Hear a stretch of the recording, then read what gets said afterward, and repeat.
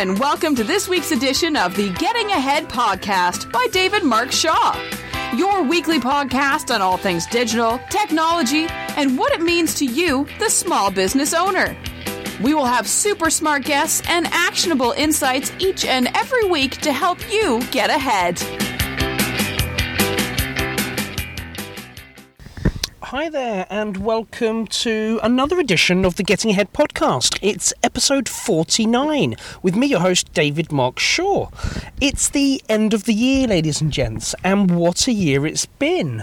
So I thought I'd just give a little bit of a riff, as I sort of promised in the last podcast, on what I am going to predict, what's going to be changing for small business and in technology and digital in 2016. Now, I briefly spoke a bit before about some of the things that I thought I'd highlighted in 2015, and it really has been quite a unique year in terms of digital. You know, I think one of the major ones that I didn't mention previously was sort of the Mobilegeddon, when Google announced in April of 2015 that they were going to be stopping ranking websites in their search results that were performed on mobile phones for websites that were not mobile optimized. And I haven't really seen much of a fallout from that. I think there was a number of businesses obviously made the plunge at that point, but I don't think there was as much sort of noise as I was possibly expecting. But it was quite a significant shift from Google's part as we move over to mobile, and that's something I've been blogging and talking about throughout the year, is the importance of mobile. And even myself, you know, doing rather large email campaigns for various different organisations, I'm really just seeing the amount of content that is consumed on a mobile, both from a website, from email marketing, and across all of the social and digital platforms. Mobile is where it's happening first and primarily, and the user journeys certainly take place across multiple devices, but mobile is where we need to be thinking, and that's certainly something for 2016 that if you're not already addressing, then you absolutely have to. Is your email provider making sure that your emails are responsive? Is your website responsive? And you need to be thinking that you from a mobile first perspective for across all of your digital campaign for 2016.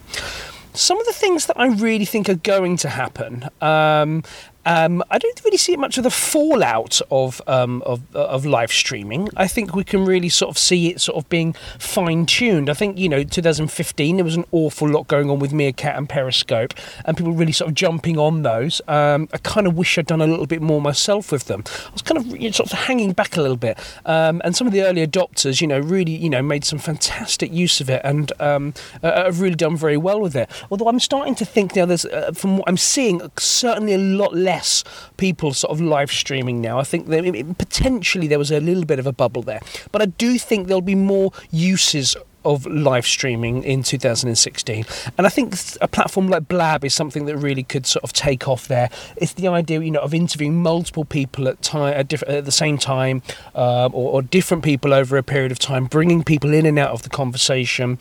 It's much more of a community-based things as opposed to that sort of broadcasting element that you got with both Meerkat and Periscope. I think for sharing personal experiences, I think those platforms are still going to have a part to play, but building a significant audience is maybe not so much. It's the whole sort of live element of it is very difficult, trying to make sure that people are available at that time. And I think if we go back to some things I've mentioned before, it's not about the numbers. And if you really can, serve even those smaller audience of 4, 5, 6 people, I think that's where you can get more of that depth in that relationship. And I think maybe that's where live streaming is going to be in 2016.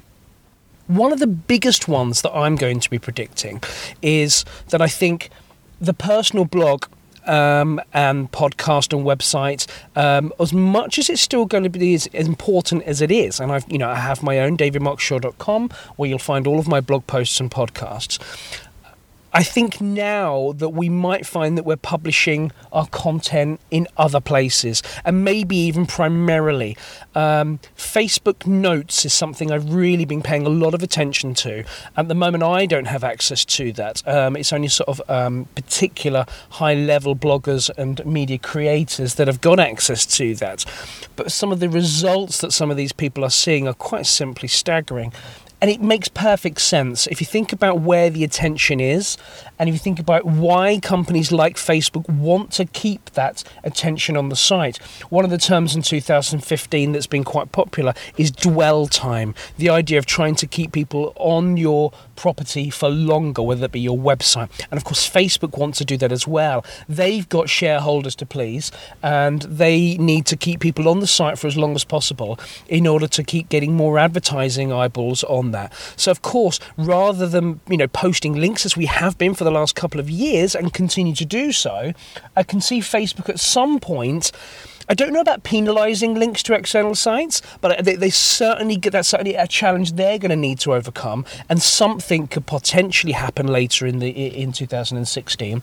But with more and more people, if they get access to both the live streaming element that Facebook have themselves, but equally Facebook Notes, where people then start putting long form content, their blog posts natively onto the platform. So posting the blog post directly on Facebook first and foremost. And I think that people that do post native content onto things like Notes, utilising things like Facebook Leads, which is a new piece of functionality that works very much alongside sort of the traditional Facebook advertising. I think those that are utilising the ecosystem within Facebook Direct are going to be seeing considerably more results by utilising that, getting much more exposure. We know how EdgeRank works, and it doesn't matter how many page likes you've got, only a very small percentage of people actually see the content you produce on there, depending on sort of the engagement levels you got, the weighting between you and your audience, as to, it really depends on how much of your content really gets seen. But utilising Facebook's own tools, and I can see more of these tools coming together, may even, obviously things like email at the moment are sitting outside of that ecosystem. It might even be that you can then start some sort of email platform within Facebook itself might come about there. I mean, that's a complete prediction of mine. I have no evidence, and I've not seen anyone else mention that. Another one I haven't seen anyone mention, but I do wonder, is if they want that dwell time and they don't want people driving people back to their website, could we see a major overhaul in the Facebook business page? Some people, a couple of years ago, started utilising their Facebook business page as their website, and it didn't really work. What people were finding is, you needed to have your own land. You needed to, make sure that you had your audience on your own property where you could monetize them and you could have that dwell time on your own platform that you can control. And that's certainly become less true at the end of 2015 now. As much as it pains me to say that, I've put an awful lot of time and effort into building my own platform and my own audience on that. The idea of relinquishing control to somebody like Facebook certainly doesn't appeal to me. But unfortunately, that is where the attention is. It's on that particular platform and others like Instagram and Snapchat and so on and so forth.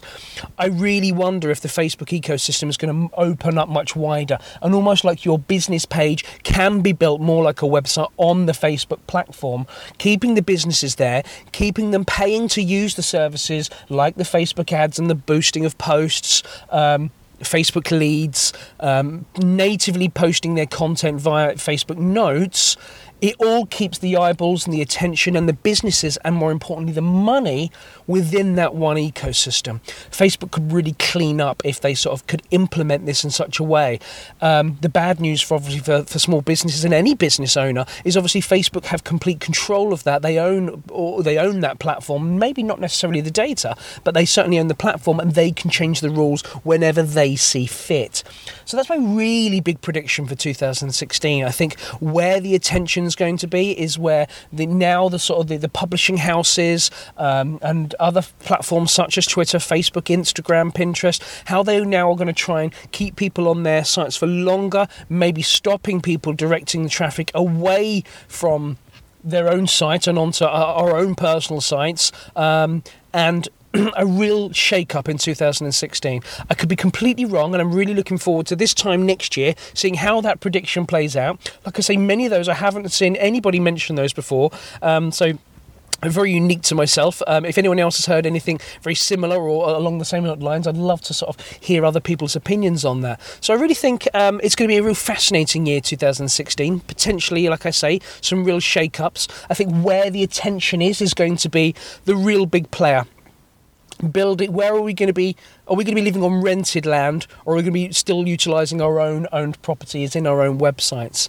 I wonder if the Facebook thing does come to fruition, it does come to be the case, would our websites then become more of an archive of where people can find out more historical things about us, and where we post all of our data and all of our information and content in a secondary sort of source? So I think that's the challenge that a lot of the social media platforms have got. I think it's a challenge that small business owners have got, as we're sort of investing into our websites and controlling and owning that experience. And that's what it's about. It's about that experience for our customers. We've got to control and own as much of that journey as absolutely possible. And I can just see some real big changes coming in 2016. Anyway, let me know what you think, guys. We're hitting the 10-minute mark, so I'm going to wrap up. But I really appreciate anyone that's even listened to, elements of any part of my podcast throughout the year. I really do appreciate it. It's been something I personally really enjoy, and whether I get 20 people listen to an episode, 5 people or 500 people, it's not for me to worry about. I just enjoy producing this content, and hopefully it just helps a couple of people, 20, 30, 40 people at any point in time that they consume any of my content. Any questions, any suggestions from your own suggestions, please feel free to get in contact. You can find me on Twitter at David Mark Shaw, or you can find my website, davidmarkshaw.com. Wishing everyone a lovely Christmas and a happy New Year. Speak to you next week, guys.